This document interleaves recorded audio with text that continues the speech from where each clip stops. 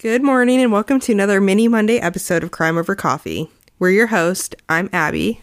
And I'm Erica. Today I'm going to be telling you the story about the kidnapping of Natasha Kampusch. So grab yourself some coffee and let's dive on in.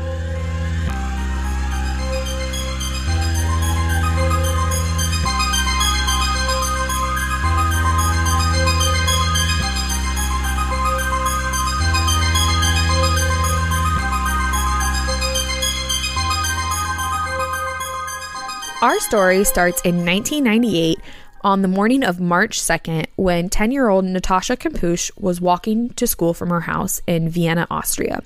While she was walking there, she was kidnapped off of the street by a man named Wolfgang Pricolo.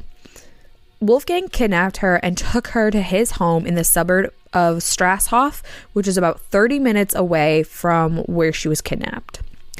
There was a report from a 12-year-old that had said that they witnessed it, and they said that they had seen Natasha being dragged into a white minivan by two men.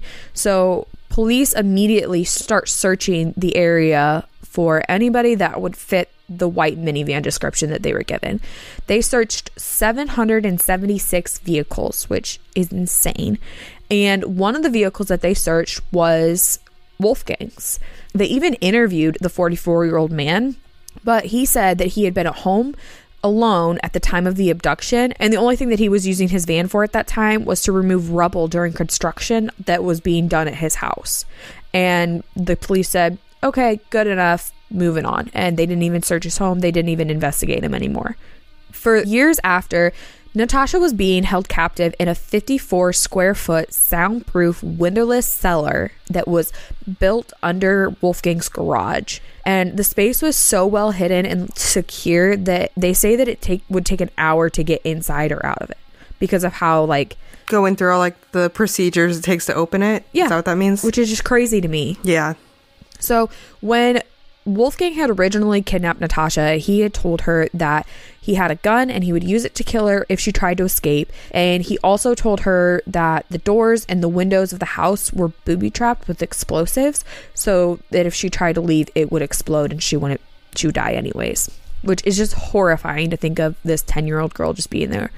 Over the years that she was held captive, Natasha started to become more submissive towards Wolfgang, and she didn't even try to escape. He kind of gave her a little bit more leniency and would let her out of the cellar that she was held captive in. So she would actually come up to the house and clean the house for him, and then he even took her out on grocery trips with him a few different times. But she was so scared to run away that she just never did, and she never even tried to reach out to anybody. So she was going out in the community and people were just interacting with her, not knowing that it was her. Which is wild because she wasn't taken that far from home. Correct. And it's just insane to think. Throughout the years, Wolfgang would go through times where he would regularly beat her, starve her for periods of time, and sometimes he would just keep her in darkness for periods, kind of to just mess with her mind.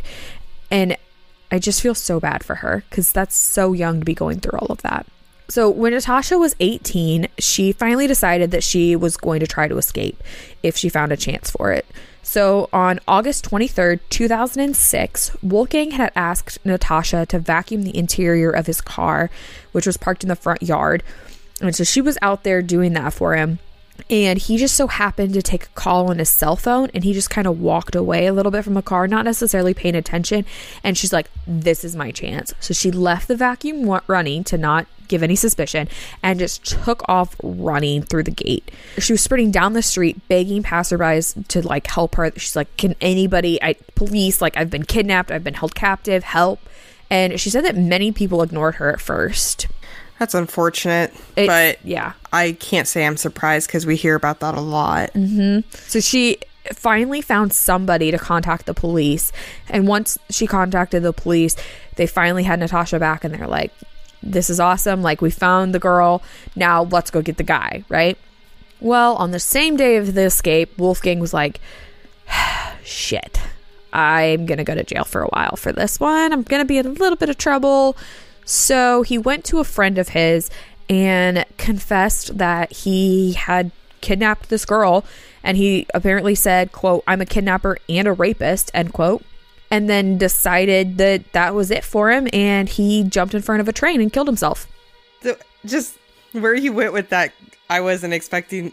That was so abrupt. I was just like, what? Wow. That's how I kept finding it. He went and admitted it to his friend and was like, yeah, this was me, I did it. Yeah. And then was like, no more life for me, jump in front of a train. He didn't want to have to deal with being locked up, which there's just so much irony in that. There's a lot of irony in that. But, I mean, he was taken care of at that point in time. So the police were like, okay. And Austria's police actually kind of got a lot of criticism for this and like backlash because they had interviewed him, but they didn't investigate further. And there were leads and things that if they had followed, they would have found her sooner. And so it's just really sad to think that she spent 8 years in captivity just because a few leads weren't followed or things were just kind of let slip. For a while, there was a lot of belief that Wolfgang had an accomplice, like there were two people working together. And if you remember, I told you that there was a witness that had said that two men dragged her into a bus. It was actually confirmed in 2012 that by the FBI after they looked into it in depth for 9 months. And they decided that it was very likely that it was just Wolfgang operating on his own and nobody had helped him. Years after, Natasha actually bought the house where she was kept in a cell so that it couldn't be turned into, as she called it, a theme park. She didn't want it to be something where people were going to come and learn about her life that way and see what she'd been through. I think she wanted to she hadn't been in control of a lot of things in her life, and I think she wanted to have control of how people saw that aspect of her life. Well, that makes sense. You know, it's such a traumatic thing. I think it would probably... Well, I guess, where is this going? Is it still standing, or did she have it, like, demolished? The house is still standing. I was reading that she actually cleans it, like, frequently, kind of obsessively. And I don't know what her attachment is to it, I guess. I mean, she spent 8 years of her life there. So in 2011, she did write a book about her captivity that is called 3,096 Days, which talks about her escape and what she went through there. I have not read the book. But she also came out with another book in 2016 called 10 Years of Freedom. So she talks about how difficult it was to adjust back into life after she'd been kidnapped for such a long period of time. And then also like all the scrutiny that she has gotten for being kidnapped and all of the different stuff in relation to just that surrounds her kidnapping. I just think it's crazy. I don't know the exact reason that she like what she does with the house or why she still visits it. I don't know all of that, but she might talk about that more in her book, why she felt like she needed to keep that. After she was released from her captivity, she underwent intensive treatments from doctors and psychologists so that she could kind of come to terms with her experience because it was so traumatic for her, as you could imagine. So if you want to know more about her story, I know there's documentaries that she has done where she talks about her story in person.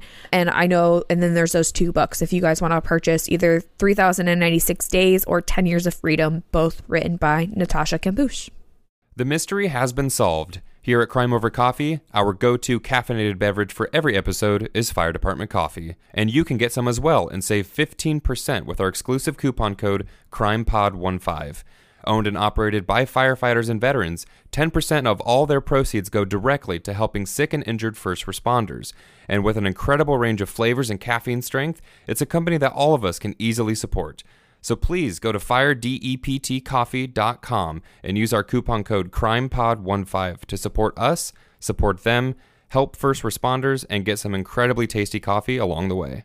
Thanks for listening to this week's episode of Crime Over Coffee. You can find us on Instagram at Crime Over Coffee or on Facebook at Crime Over Coffee Podcast, where all of our photo and video content for each episode can be found. You can also email us your thoughts and case suggestions at crimeovercoffeepod@outlook.com. Also, all of our sources can be found in the show notes of each episode. If you would like, you can support us by going to anchor.fm/crimeovercoffee. Donations are greatly appreciated and assist in making the podcast possible. Other ways to support us include recommending us to friends and family, giving us a 5-star review on Apple Podcasts, and subscribing to us on your favorite podcast listening medium. So again, thanks for listening, and we'll see you next time.